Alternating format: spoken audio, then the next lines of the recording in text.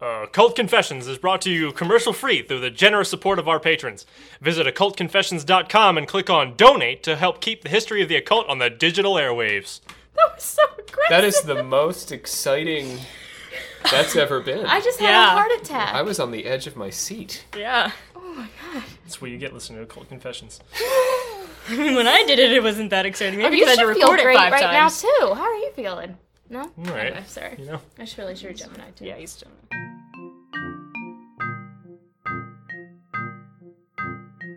Was Aleister Crowley a British spy? Crowley became infamous, called the wickedest man in the world by Britain's tabloid press, not just because he drove many of his wives insane, drugged his audiences at public occult rituals, or conducted sex rites at his notorious villa in Italy, but because the British Crowley took a pro-German stance during the First World War.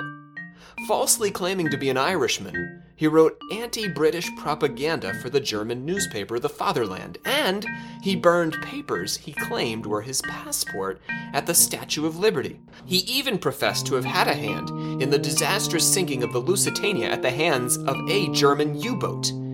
But if you ask Crowley, he did all of this on behalf of the Allies in the name of His Majesty's Secret Service.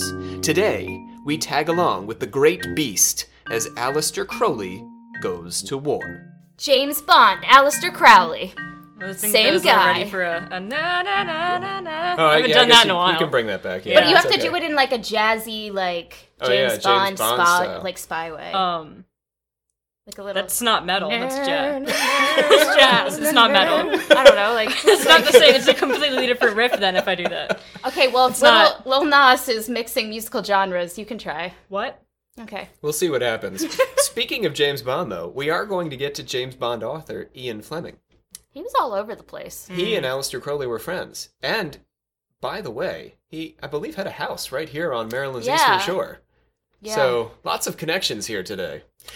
My name is Rob C. Thompson. I am the supreme hierophant of our secret order of alchemical actors and a doctor of occult theory and practice. Sure. Yep. I'm joined, as usual, by Olivia Littoral, Crowley fan extraordinaire. Crowley fan. Oh, I'm pardon me. very distinctly a Crowley fan. Thank you. Her sister Bree is back because black magic is on the horizon. Hell yeah. And she brought John Cook with her, Of course I did. Oh, hi. whose official title is Sylph of the Air. I just want our listeners to be reminded. Which really does make more sense now that I think about it, because Gemini is an air sign, and John is a You Gemini. guys and your Okay. astrology. We're literally on an occult podcast. Yeah, I don't know why you're judging us for it. We, the members of the the secret order of alchemical actors, do solemnly commit ourselves to a full and honest telling of the history of the occult as far as we know it. You almost messed up. Because I got out of breath. It is. It's a lot. It's a mouthful. All right. breathe. Let's get to those 3 plugs, shall we? Plug, plug, plug! First, we haven't done this in a little while, but it would help before you get into this episode, if you're a brand new listener, if you haven't listened to our earlier Crowley episodes. We did a series of a 2-part series in our Black Magic collection. Satanic. It's collection number 4, Something. series number 4, season 4. I don't know what we're calling these.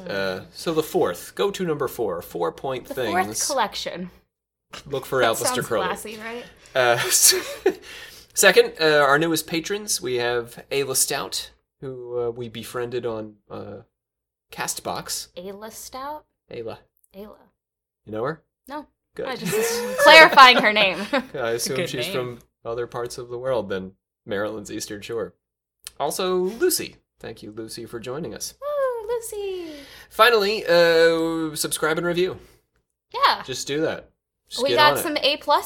Oh, we got it. We got to save that for the Oh, Order of oh, Confessors. ah! I know you're very excited about I that am. A+, because you specifically It requested was it, but an unexpected turn of events. let's get down to Aleister Crowley. Let's not make the people wait any longer. Regular listeners have already had a couple of episodes, as we mentioned, of Crowley's hijinks and misadventures. But now, for those of you who heard my warning that you should go back, and they're like, I don't want to do that. I want to hear about how he goes to war. We're going to do you a little favor here. If you don't know much about Aleister Crowley, I'll tell you somebody who does know something about Aleister Crowley. I speak, of course, of J. Gordon Melton, he is the author of the Biographical Dictionary of American Cult and Sect Leaders. Oh, that book. Yes. God, that book is A+. And it was the focus of our instantly classical segment that we did just a few episodes back on Alice Bailey, and it has returned in a segment we call A Moment with the Biographical Dictionary by J. Gordon Melton. This is my new favorite thing. Now, I know that some of you are thinking, but Rob, Aleister Crowley is British, not American. Let me tell you a little something about J. Gordon Melton.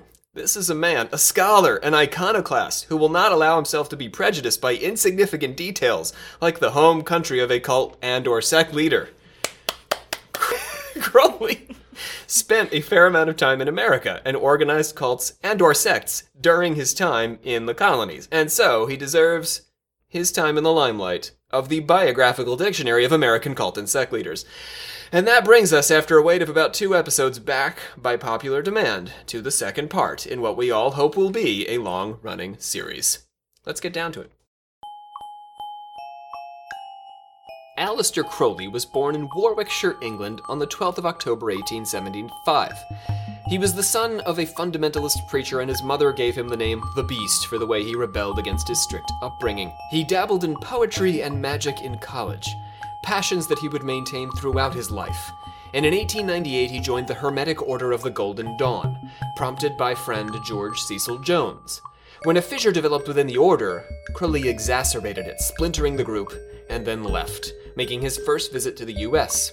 He married Rose Edith Kelly in August 1903, and they traveled together to Cairo, Egypt, where he was contacted by the spirit Ivos and received the revelations that would become his Book of the Law, including the Law of Thelema.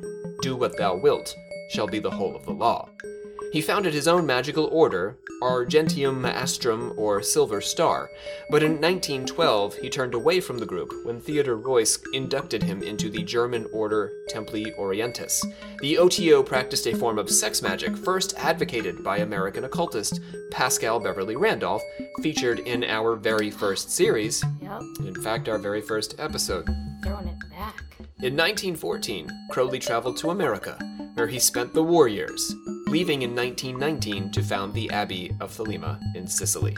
And that's a moment with the Biographical Dictionary of American Cult and Sect Leaders. Oh, that was a That was moment. brief. That was a moment, Well, yeah. most of our listeners, I think, know their Crowley bio, but we don't want to leave Good. anybody in the cold here before we dive into World War I. Yes. Because that's enough, right?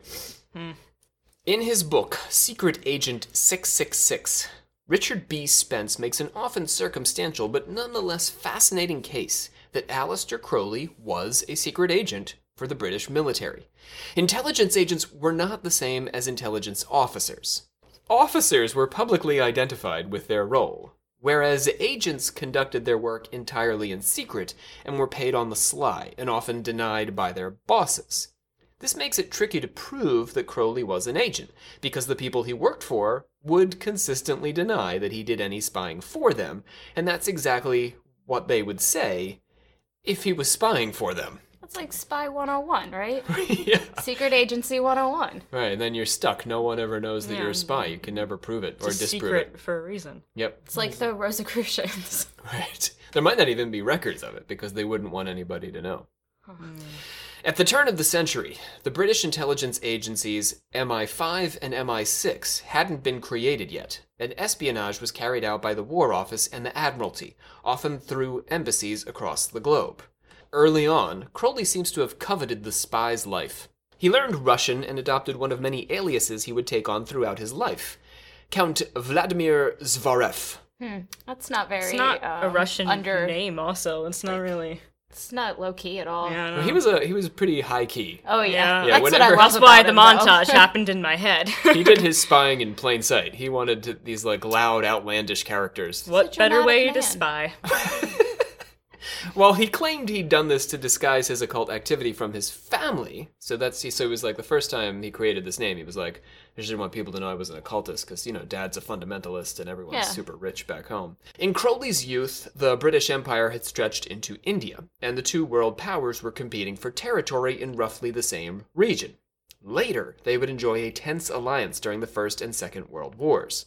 In 1913, he brought the violin-playing Scarlet Woman, Layla Waddell, to the Aquarium Theater in Moscow to perform with their band of half-naked, ragged ragtime girls. Did you say aquarium theater? The Aquarium Theater, where you go like to see a ragged girls. Stage with fish tank behind I don't think you? there were any. There wasn't a mermaid act. This was a ragtime act, and they were ragged. Where's the aquarium part? Where's There's just all these those half-naked fish? girls playing violins. I thought there would be fish behind If they're these dressed girls. as fish, that's fine, but they're not. That's His- still not an aquarium. But that would mean fine every with act that. that they booked would have to be a fish act. I'd be fine with that. But if they had fish just in a tank, then they wouldn't... Maybe it's a Right? Russian thing. I don't, I don't think so. His Russian theatrical agent for this tour was Mikhail Likiardopoulos. Well, that's a I practiced that one last night. I bet you can. Yeah. This was a man who would go on to run Britain's propaganda department in Moscow during the war. Strange coincidence. Crowley's Russian activities are just one instance of there being considerable volumes of secret spy smoke around the beast, while the fire remains, in true secret spy fashion, elusive. I was very confused when you poetic. said smoke. Yeah, I Secret thought spy there was smoke. actually... And then you went to fire, and I was like, wait, Smoke is a metaphor. Yeah, I that was got it. convoluted. Crowley just so happened to be in Mexico. Thanks. When the country's leader, Porfirio Diaz, Grand Master of the same Masonic order that Crowley belonged to, Oh. helped to broker a deal giving British entrepreneur Wheatman Pearson a controlling interest in Mexican petroleum. You follow that? So Crowley arrives in Mexico, and suddenly there's this deal being brokered between the president of Mexico and this British guy. At the time, the British Admiralty was actively seeking to replace coal with oil as the fossil fuel powering its mighty fleet. So the British Navy had an interest in getting a British guy to control Mexican oil. Oh, okay. And Crowley just so happens to pop into Mexico when all this is going down, and he just so happens to be in the exact same Masonic order as the president of Mexico. All right. So, again, it's like circumstantial.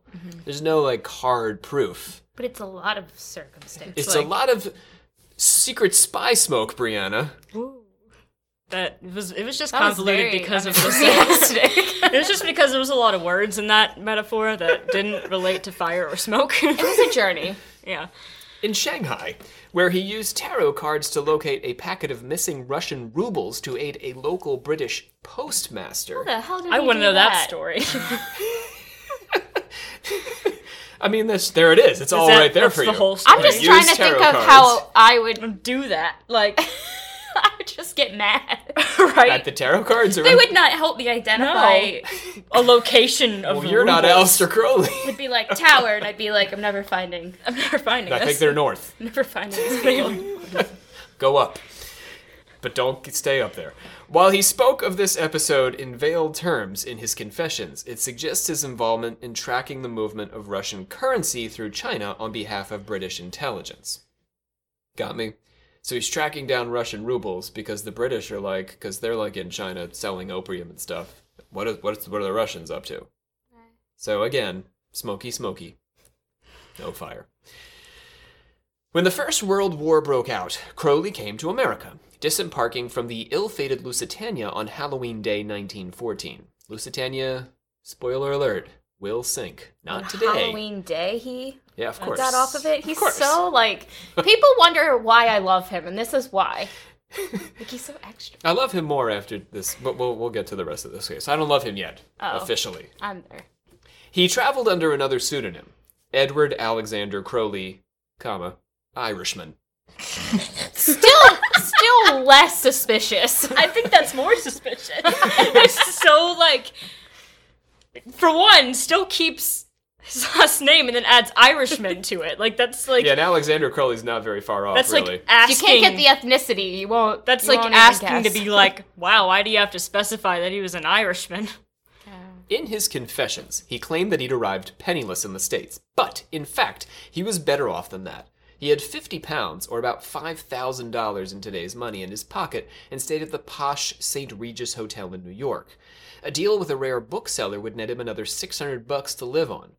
Crowley would focus on two of the British Empire's enemies while in the US. The first were Irishmen, attempting to broker a deal with the Germans to secure Ireland's independence from the Crown. Got it? So that's why he had So to be that- like, I am an Irishman. Yeah. That makes him look like he's on the side of the axis of evil. Instead of It's, Count it- Dracula. it's still... The German axis.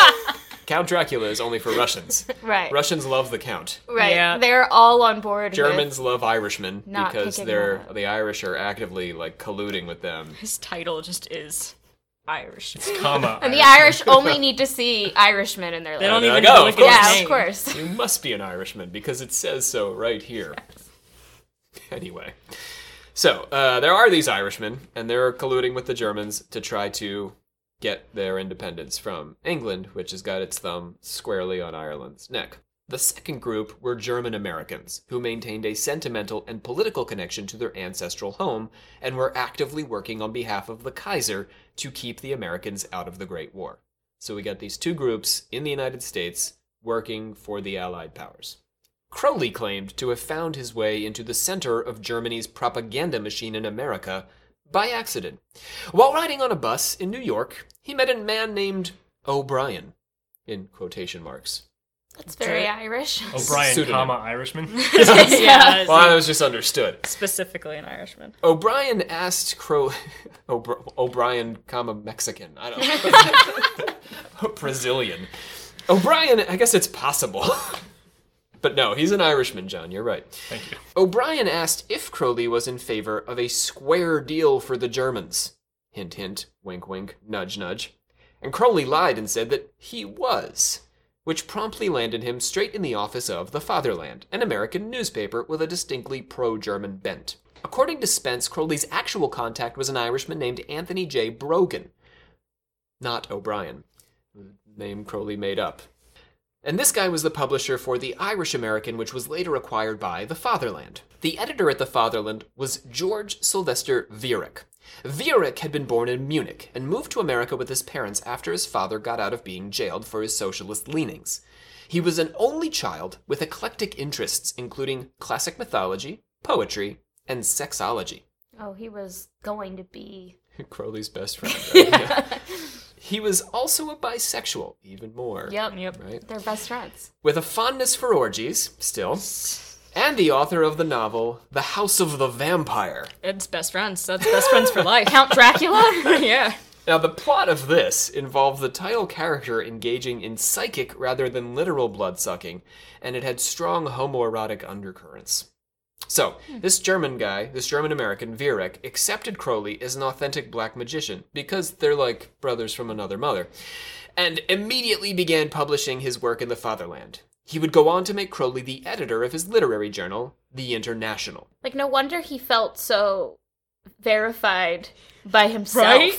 Like, you know what I just mean? be doing something like he's just casually, doing his job, On and then the all of a bus. sudden he just Things gets. pretty much just would work out. Yeah, it was like they were Like- handed to him Well, you without gotta him imagine, asking. like, not only is he on the bus, but he's on the bus thinking to himself, gee, I wonder how I can get inside the German propaganda right? machine. And then And- O'Brien just happens to walk up to him, an Irishman, of all things. and like, it's like, hey, Off it goes. you want to get in on this? Yeah. Like, It does seem like there's some sort of cosmic conspiracy to put him at the center of wherever he wants to be. apparently. He's magically controlling he's taking control. On the surface, it looked like Crowley was acting the consummate devil he claimed to be by siding with the Germans against the British, just sort of being a dick.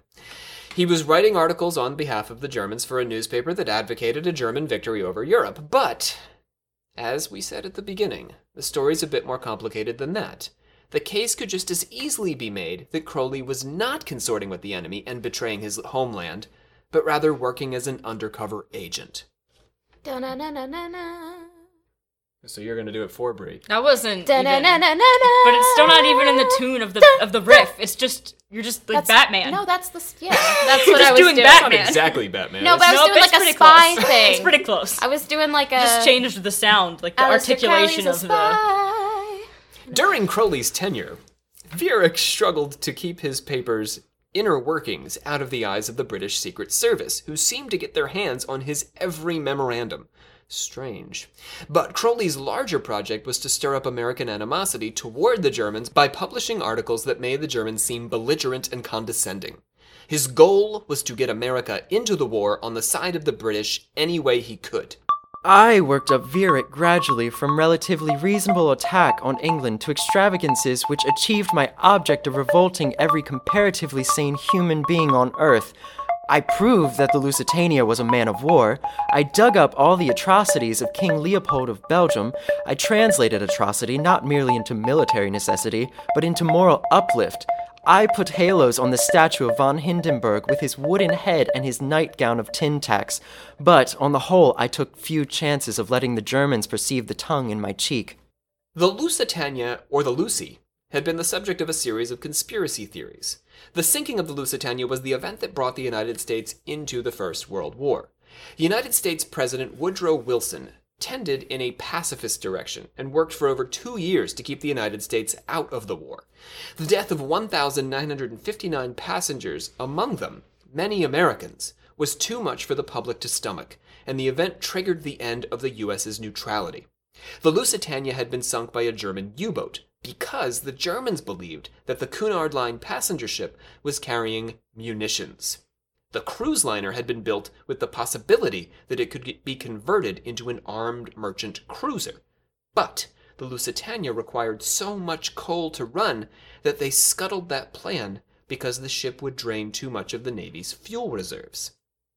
So, in 1972, Colin Simpson made the argument that the British had intentionally provoked the sinking of the Lusitania.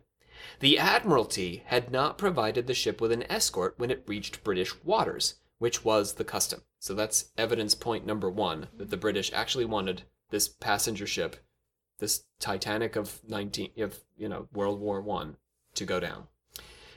The ship was also uniquely vulnerable to torpedoes because of the way it had been designed and would fill with water almost instantaneously. That's just sort of bad luck, not intentional, but if it had been torpedoed, it wasn't gonna gently go down. We could get our life rafts together. The ship would begin to list immediately, actually, and it would make it very difficult to deploy any lifeboats. The Admiralty knew of this weakness, but they did not pull the ship from active duty, so they also could have been like, this thing is going to go down hard, and everyone will die on it. How about we not deploy it as long as there are German submarines trying to kill people? But no. Let it go. Do what it has to do. Point number 2 in the conspiracy theory. Rumors that the Lusitania would be sunk surfaced as early as the fall of 1914, and the Germans, as well as the American agents, were spotted aboard the ship shortly before it was torpedoed. Point number 3. A warning had actually appeared in the New York papers beside an advertisement for the Lusitania's next crossing.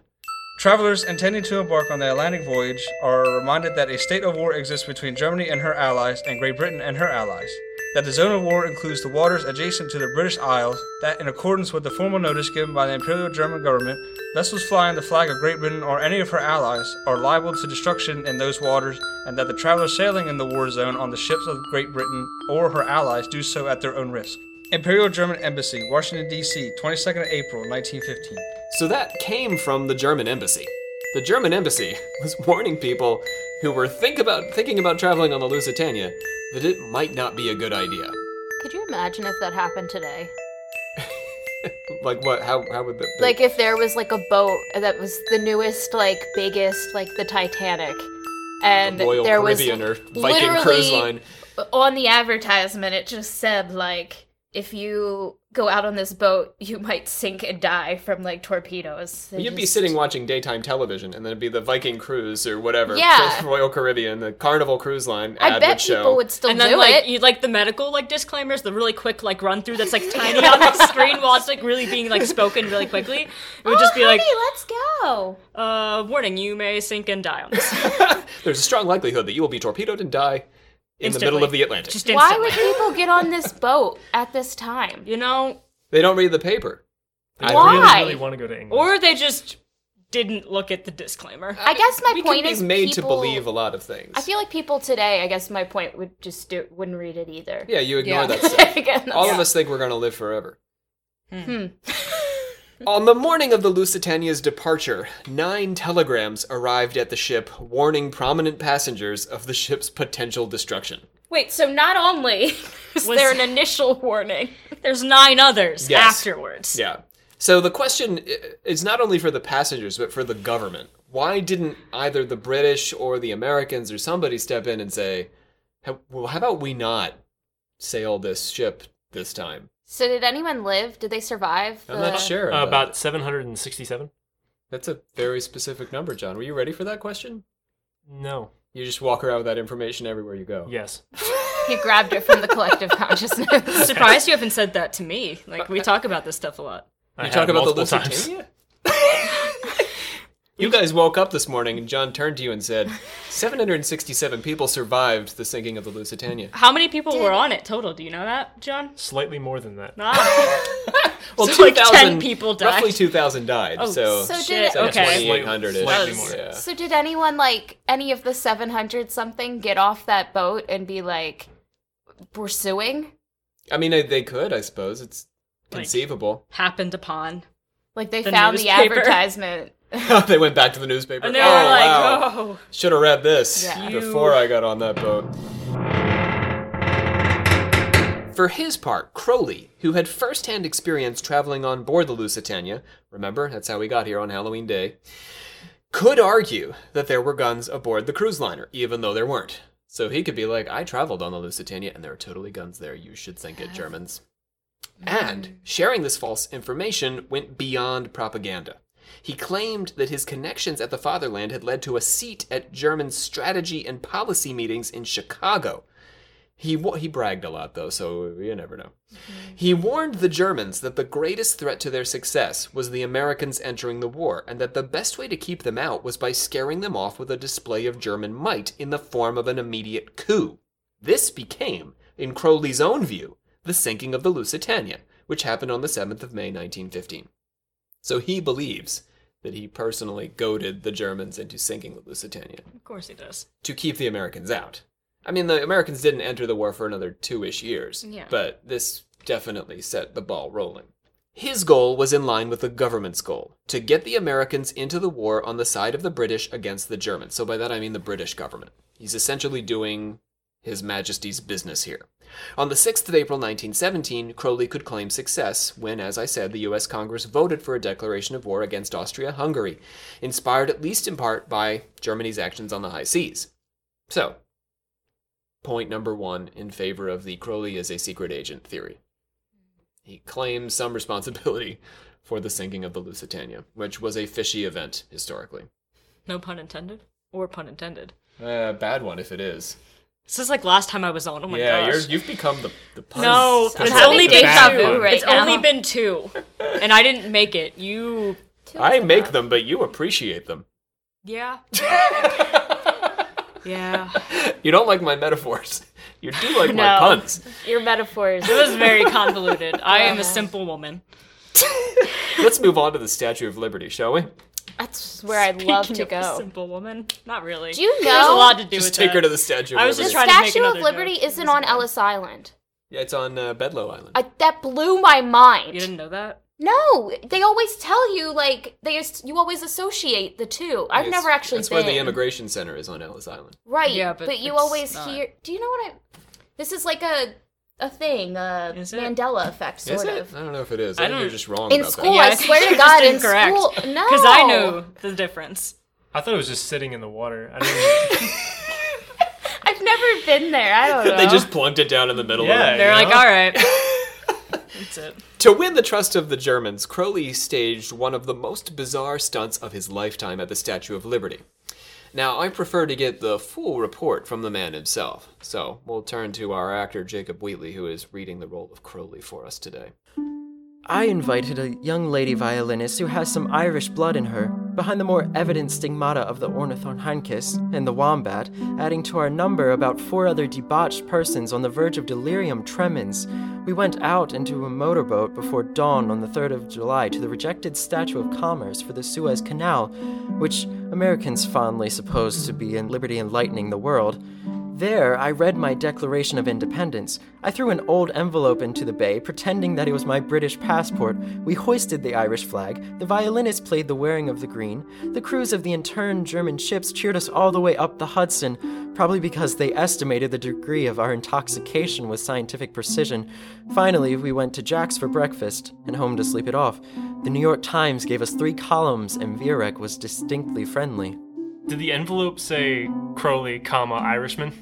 And in parentheses, passport. And in somehow another parentheses, Vladimir. Yeah, it's just like The Count. Crowley the Count, the Irishman, The aka Irishman. a spy.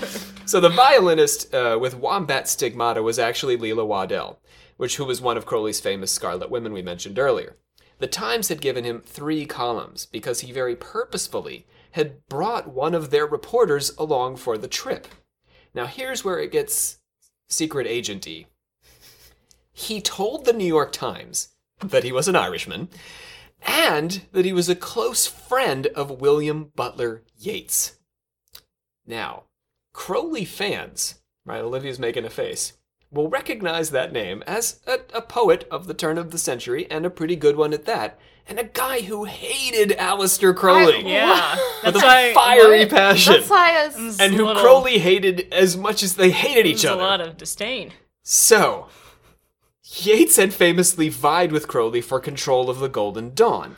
Crowley regarded him as a mortal enemy. His choice to describe Yeats as a friend, then, could have been more Crowley being Crowley. Like, sometimes he just says nonsense. To be like an asshole. Like, to get under Yeats' Yeah. skin. But it could also have been a signal to those who knew him that he didn't mean any of the things he was doing on Bedloe Island. Oh, that's a pretty good code. Yeah, it Like, is. Wow. Crowley said he was a friend of Yeats, and you're reading, you're like, no, he's lying. And then you're like, oh, wait. He's lying. Why do I This feel like- whole thing is a stunt. This is the most convincing thing so Yeah, far to it me. really I don't is. know You're why. liking this one. I think it This is one too. feels right. Yeah. Apparently, you didn't like that old Lusitania conspiracy. No. That was fine. was cool. I have a lot of questions, but That was Whether or not he was It's a actually lot. involved, I guess might right. be the... But this feels, yeah. very solid. I believe every word he said. Thank you, John. Neat. It's appreciated. He's really sorry that you weren't alive. when he was- Honestly, he could have used you. Oh, I'm right here. Apparently, Crowley had not cleared this performance with his superiors in the intelligence community. Oh. And he pleaded with them that his plan was to fully convince the German Americans of his authenticity as a disgruntled Irishman, Irishman, so that he might be allowed to infiltrate Germany itself. He wants to go to the fatherland. But British intelligence would not get on board and decided that Crowley would stay in America. During the course of his performance at Lady Liberty, he had spoken out in favor of Irish independence and against the British Empire, calling it the enemy of civilization, justice, equality, freedom, and the human race. Wow. The British response to this behavior is actually further evidence that Crowley was on their payroll. During the course of the war, Parliament had passed the Defense of the Realm Act, which forbids speech against the crown and the country. Another dark occultist named Ignatius Timothy Trebitsch Lincoln. Oh. What a name. How about him, yeah? He offered to spy for the British just like Crowley, but when they rejected him, he turned around and joined the Germans. He claimed to have contacted the Kaiser's agents in Holland and returned to England with what he said were German codes, and he gave those to Admiral Hall, commander of the British Navy's intelligence service. Hall told Trebitsch Lincoln to get out of the country, either because he distrusted him or because he wanted to use him now as a double agent. He ended up in America, where he began writing anti-British articles, just like Crowley, and bragging about his work as a German spy. The British were provoked by the articles, and Scotland Yard dug up an old forgery charge and demanded that the Americans arrest and extradite him. Oh. Right? Wow. That's some spice. That's, yeah. Okay. It's bad spy stuff. No, but I mean, Like, like, that's- this is like a spy movie now. Yeah. So, you following me, though? You Yeah. good? All right. Yeah. So Trebitsch Lincoln had either failed in his role as a double agent or was legitimately anti-British. Either way, the British were not having any of it. And the fact that Scotland Yard let Aleister Crowley alone who was also writing anti-British propaganda for the Germans, never drug up a charge on him, never sent anyone to arrest him, never had him extradited, right? Suggests that they knew about what he was doing and at least tacitly approved of it. John's making Well, Mr. Burns fingers. so can confirm Bay was a spy. Now we know. It's fairly Yeah, persuasive. I feel like it has to be. Not all of the evidence is this persuasive. I just picked out the most persuasive things. but those are like pretty. Those are pretty strong. At least I wanna believe this. So I bad do too, now. I already because do. that would just John's all On make board. it all the more. Yeah, I guess it is circumstantial, but like it's It's good. a lot of circumstances. Yeah, that's sort of the That's a lot of- strongest stuff I've a lot got of as far as circumstances. convincing you that he's a spy. It feels very Crowley though. It does. It's very Like parts like, of it, like I don't know. This next, so we're done with the First World War. Okay. Sorry. Aw. I know it's- all of our listeners love to hear about World War One. Second one was pretty bad. Let's get to World War II. So this story now, as we turn to World War II, is a little bit funkier. Oh, But it definitely shows that Crowley had contact with intelligence agencies even near the end of his life. So, on the 10th of May 1941, Rudolf Hess left Augsburg, Germany, in a Messerschmitt Bf 110D plane and was shot down flying over Scotland and parachuted safely to the ground. A newsreel would later portray him as being apprehended by a farmer carrying a pitchfork. Hess had first heard Hitler speak in July of 1920 and became the 16th member of the Nazi Party. why is this guy's name? I feel like his Yeah, name is very familiar. I think maybe He's a famous Nazi man. He participated in Hitler's attempt to overthrow the government. It's called the Beer Hall Putsch. And in 1923, Oh, I like that. but it was terrible. It was the Nazis No, but the doing name Nazi is things. really All nice. right. It's a catchy name. In 1923, he became Hitler's personal secretary in prison, where he was the guy who took dictation for Hitler's Nazi tract Mein Kampf. Oh. He became a leading figure in the party, and Hitler named him second in succession after the start of World War II, although his title of Deputy Führer was largely ceremonial. His mysterious flight took place at the height of the conflict between Germany and Britain. So it's not like the Germans were on the down, like they were not on a downward spiral here. The Germans had a good chance of winning the war when Hess just got in a plane and got the heck out of Germany and parachuted into Scotland. Why did he leave? That's what we're going to find out. Oh, okay. Sources suggest that he believed Russia was the Nazis' primary enemy, and involving the British in the war would only distract the Germans from their true objective, and perhaps compromise their nascent empire. Spoiler alert, he's kind of right. Fighting a war on two fronts brought Hitler down. He foresaw that, and he probably foresaw that because he's way into astrology. He was also apparently... Astrology? It's coming, yeah. He was also apparently in bad mental health, though.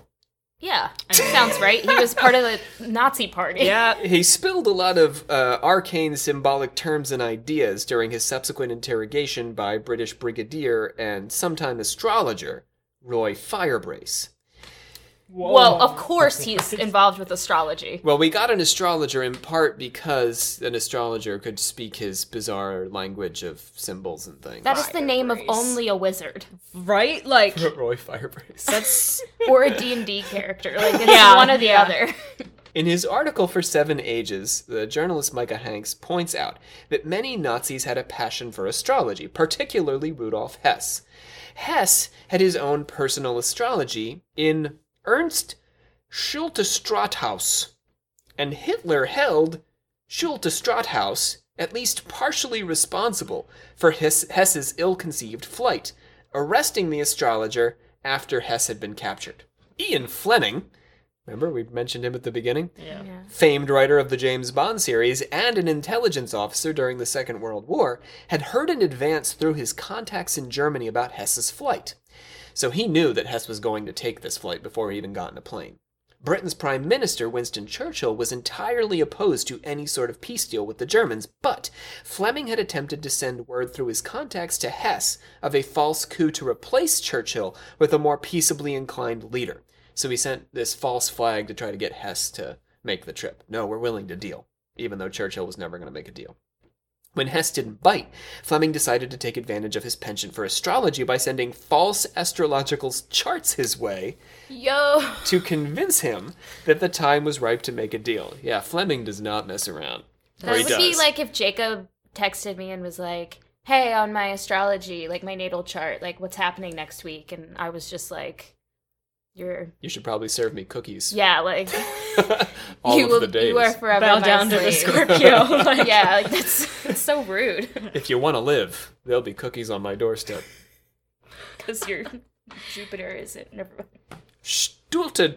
Oh, I gotta do this again. Stulte Strathaus, Hess's personal astrologer, swore that he'd had no role in persuading Hess to make the trip, despite the fact that Hitler and his deputies were convinced astrology had played a role in the flight. So much so that the astrologer was arrested along with many more Nazis circulating around the Nazi administration. And so it actually stands to reason that Ian Fleming's British astrology charts could have gotten into Hess's hands. So all we needed to do to just end the war was to just send everyone fake astrology reports. Yes. More or less. wow. Yep. We should learn from our mistakes, America. From now You would on, think we we should just would. do that. Send out fake astrology reports to any of our enemies. Someone email Trump. Where's? We can fix this whole North Korea thing right now. Yeah. Rumors have circulated that a part of this occult astrological warfare involved, of course, our man, Aleister Crowley. Only days after Britain entered the war, Crowley contacted the Naval Intelligence Division to complete form. Fill out his forms. 2 days later, it's British. We the were British both thing. very confused. I was like, a complete form. What's his complete form? We have some British listeners who are like, oh yeah, complete form. But It was like, what's this final form? Like, Final evolution. yeah. dead. 2 days later, he received a personal reply from Admiral Godfrey, Ian Fleming's boss, summoning Aleister Crowley for an interview. Fleming was then given charge of all, quote-unquote, Crowley business. He needed his own babysitter. Yeah, he was like, Yeah, he was the author of James Bond. So, Amado Crowley is a guy we've never talked about. He claimed to be Aleister Crowley's illegitimate son, and also claimed to be his protege. I have to look into this guy and see if there's more to be said about him than this, but just tell a little story about him today. So this was a fun story he told. He said that there was a ritual that Crowley performed with Fleming and also this guy called Maxwell Knight, another guy in British intelligence. Maxwell Knight was actually the prototype for Ian Fleming's character M, the James Bond's boss in The Office. Oh, okay. they all just sound like D&D characters, all of their names. Anyway, they performed this secret ritual, the three of these guys, M, Ian Fleming, and Aleister Crowley, at Ashdown Forest. They dressed in effigy like Rudolf Hess and attempted to magically invoke him Oh. to get him to make the trip. Okay. But Amado Crowley's a lot like his supposed illegitimate dad. There's no supporting evidence for this claim, including from Aleister Crowley himself. Yeah. Okay, still, Crowley may well have been involved in fooling Hess astrologically and may have even engaged him in a secret interrogation at an MI5 facility sometime between his first interrogation with your man Firebrace and his confinement to a mental hospital in Wales in June 1942. 4 days after Hess's capture, Crowley had written to Fleming the following. If it is true that Herr Hess is much influenced by astrology and magic, my services might be of use to the department in case he should not be willing to do what you wish. Was James Bond based on Aleister Crowley? Yes. They both did sleep with a lot of women. Aleister Crowley liked his martinis shaken and not stirred Full because of, like, opium and Yeah, hashish. that's Yeah, no, I was about to say because you have to mix the potion before you consume. He liked his martinis made of hashish and smoked. Yes. Yes. Yeah.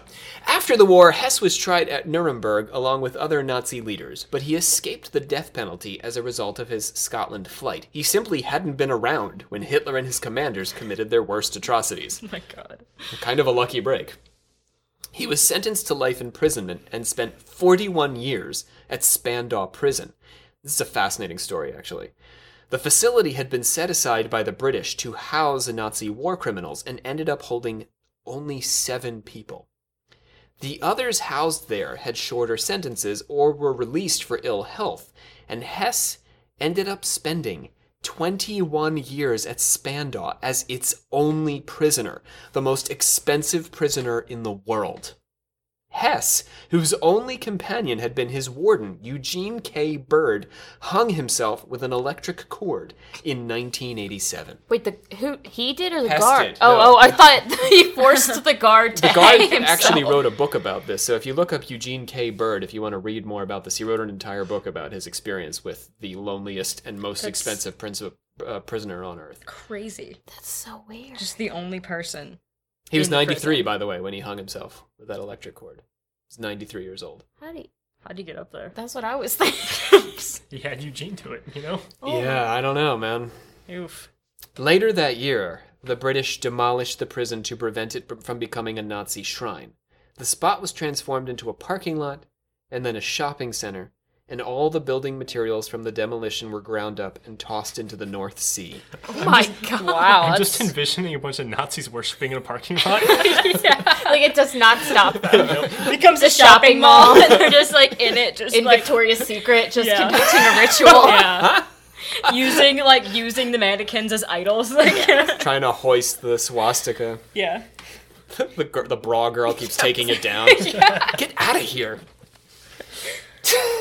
So, isn't that wild, though, that ritual that the That's British ultimately ended up observing? Insane. The only thing they preserved was a single set of keys, which are currently kept at a military museum at Berwick Barracks in Berwick-upon-Tweed. Is that just because they didn't want it to... Well, no, they could have taken it down and not have disposed Like of they it didn't that have way. to dump it. Like The that was British were crazy. hardcore about purging the Nazis. This was pretty metal. It was a pretty metal way to dispose of an entire prison. Yeah, there you go. Is that good for the water, though? It's just bricks. It was a Okay. while ago. It's fine. All right. Hess wasn't Crowley's only interest, though, in the Second World War. According to Spence, in 1942, he proposed Plan 241 to his student Robert Cecil, who was then working in the Foreign Office. Crowley's plan involved recruiting homicidal and suicidal men, persuading them to kill Germans and then kill themselves, and leave the number 241 on the corpses. What? That is. Crowley argued that this would inspire copycat attacks by similarly desperate individuals and spread panic among the Germans. Like it would, right? If there are all these corpses with the number 241 on them. That would freak you out. Why I'm laughing, why this is so funny, is because it just feels like something that might be real. Like, Well, it was never followed through. no, but I feel like that could have been a discussion that Crowley was a It part just of. reminds me. This is really stupid of the movie Tucker and Dale versus Evil. All the college students accidentally killing themselves and trying to kill each other. The whole They movie. put numbers on themselves. No, but the random like suicide thing, like mass just like grabbing like all these people to just be like, here you go, Yeah. do this really creepy ass stuff. Like, What? 241 was just the name of the mission? Crowley, he's all into, all these Yeah. numerology Which is why, and things, so- again, I'm like, that just feels... but like, how did he expect to just find these people? Like, hey, he's suicidal and homicidal. You're perfect. Come join me. Yeah, that Like, was really the legwork that he wasn't Right? trying to think through. Find all the suicidal Germans. right. He put Which, in an ad next at to the the ad time. of Lusitania. Yeah, anyone who boarded the Lusitania, that's who he found out who I was mean, at the suicidal. time, it probably wasn't that hard to find suicidal Germans. Anyway, that's the last link in Crowley and the spookier side of the World Wars, Plan 241. That brings us to our conclusion here. So, what do we think? What's our votes? Was Crowley a spy? Yes. Yes or Yes. no? Yes. Strong yeses here. You convinced? Quick. I don't know, like... I feel like I'm as convinced as I possibly could be Yeah. without... I'm pretty. I gotta Actual say, I'm pretty evidence. convinced. Yeah. It just pretty feels convinced. like some of the things you were describing, I was like, that sounds right. So when we actually go back and look at most of Crowley's career, what Spence does is he tries to reinterpret a lot of the crazy, horrible things he did as actually acts in service of, Yeah. being a I secret feel like agent. that's pretty controversial. It is, yeah. Considering that Yeah. even when I say that I love Crowley, I get a lot It of puts a why, different though. spin. I mean, I'm always like middle of the road, right? So I think that probably he was doing some secret servicey things, secret agenty things for the British, but sometimes he was just Yeah. being Crowley. As I say, I don't think it was necessarily like all of it because No, yeah. Crowley being Crowley being Crowley. You made me say Crowley. That's Ah. weird. I don't believe that, but you said it, so I said it. I just want to put him, like, in the Kingsman. and have him have all those like cool gadgets. Well, like, His cool gadget was his mouth. hmm. Yeah. that's Also, what never they mind. called it. I'm not gonna Cool say gadget. the other thing. Let's But- get to the what? I don't know. I just feel like he overplays a lot of stuff, and I feel Yeah. like some of it was definitely like okay, but like That's the what whole makes him him so being tricky. responsible for the ship sinking, like all right, That is a lot. that's a lot. But he could have been involved. Yeah. He could have desired it as an outcome and He's making such some. a sneaky influenced him, kind of sure. guy. Yeah. Yeah, I feel like he would sneak in and out of events like that, sneaky. you know? Yeah, yeah. Let's get to our order of confessors. Let's bring over Shannon Landers. This is our order of confessors. Shannon is our official Instaquisitor, master of the Instagrams. Master of the Instagram. Oh, sorry. Oh, that's okay. Hi, guys. It's also Thank you for the little intro song. Well, I was summertime. I feel honored. So I am. I mean, it's not summertime seasonally, but as a professor, I am in my summer break, as are many of you. I thought you were gonna say in your summer shorts. That's what So I thought. I am also in my summer Summer shorts. That's shorts. true. Shannon can take a picture for everyone for later. Oh, But wow. my baby Corinne is with us, so Shannon is taking on the role of watching Corinne while we podcast because since it's summertime, I am full-time daddy daycare. TM. No, I'm not. I'm not accepting any more registrations here. It's Oh. one baby daycare. No, I think the movie Solo is baby. TM. Yeah, we Ted. spent out. Oh, Daycare. the movie. All right, so Instaquisitor, what is going on in the land of Instagram? There's not much, but I think something that's worth mentioning is that, a bunch of us just graduated Yeah, you and the past Jacob, week from Chesapeake. Nick, Sam. And yeah, Yeah, those are our that's about confessors, right? So we just had a bunch of confessors, our actors, alchemical it. actors. Alchemical actors, Yeah. yeah. Yeah, So it was just really exciting, and and you put a post up on the Occult Confessions page, and a bunch of our listeners were very kind about that. yeah, we had some people mention saying congratulations. And we want to thank someone who gave us a review. So now, at our last episode, Oh, this is it. I mean, this is the first one that we've gotten that is a direct response to my plea for reviews. Yep. So I gave a long and impassioned speech about how we could really use folks to write some nice reviews for us on iTunes and wherever you're listening. And Austin C7G followed it to the letter. Exactly. So, to the letter. Olivia had tossed in the idea that you just write A+. So That's it. Austin begins with A+. And I said, all you have to do is say something simple like love it. And Austin says, love it. And he goes on to say that he looks forward to listening to the episodes. But Austin, you're the best. You appeased both Rob and I in Yeah. one post. Do you know how hard that is to do? It's impossible. Very It's difficult. exactly what we were looking for. Exactly. All right, I think that that brings us to the end of our order of confessors here. Olivia, bring us on home. I hereby adjourn and declare closed this meeting of the Secret Order of Alchemical Actors till such a time as we get together and do it again. Your baby distracted me. Oh, Corinne, she's being so good right now. She's I know, just staring she's at so John. cute. But you guys might have heard her earlier in the episode. I'm not sure. Yeah. I might not be able to clip out all the baby noises in the Her background. approval. Her And disapproval. her feelings about Aleister Crowley. Today's episode, we had Nick Ross did the voice of the German embassy, and Jacob Wheatley came in to play Aleister Crowley again for us. That's his third episode in the role of Crowley. May he reign. And joining us around the circle, we had John Cook, our sylph of the air. Hello and goodbye. We had Brianna Littoral, Metallurgic prophet. metallurgic prophet. I'm glad you remember, because Yeah, still a big one. we don't have. Do we have a keeper of the names? We still don't have a keeper of the titles. Yeah, so we you are gotta hunting. keep that one. We are actively see. I've posted on Indeed.com. I'm looking. I haven't really. Don't look for that job. Don't apply for that job. Although, if you want to write a mock job application for keeper of the titles, I'm We will accept We that. will. always willing to be amused. And Olivia Littoral, our Grandmaster. Let me know if you prefer Crowley or whatever Rob says. While we're still on this debate, I will Crowley. die on this debate. my name is Rob C. Thompson. I am our Supreme Hierophant. We record at Chesapeake College at the Cadby Theater on Maryland's scenic Eastern Shore, where Ian Fleming spent his summers. Or something. Winters. Some part of A time. He has like a vacation Some time, house yeah. or something. on the bay.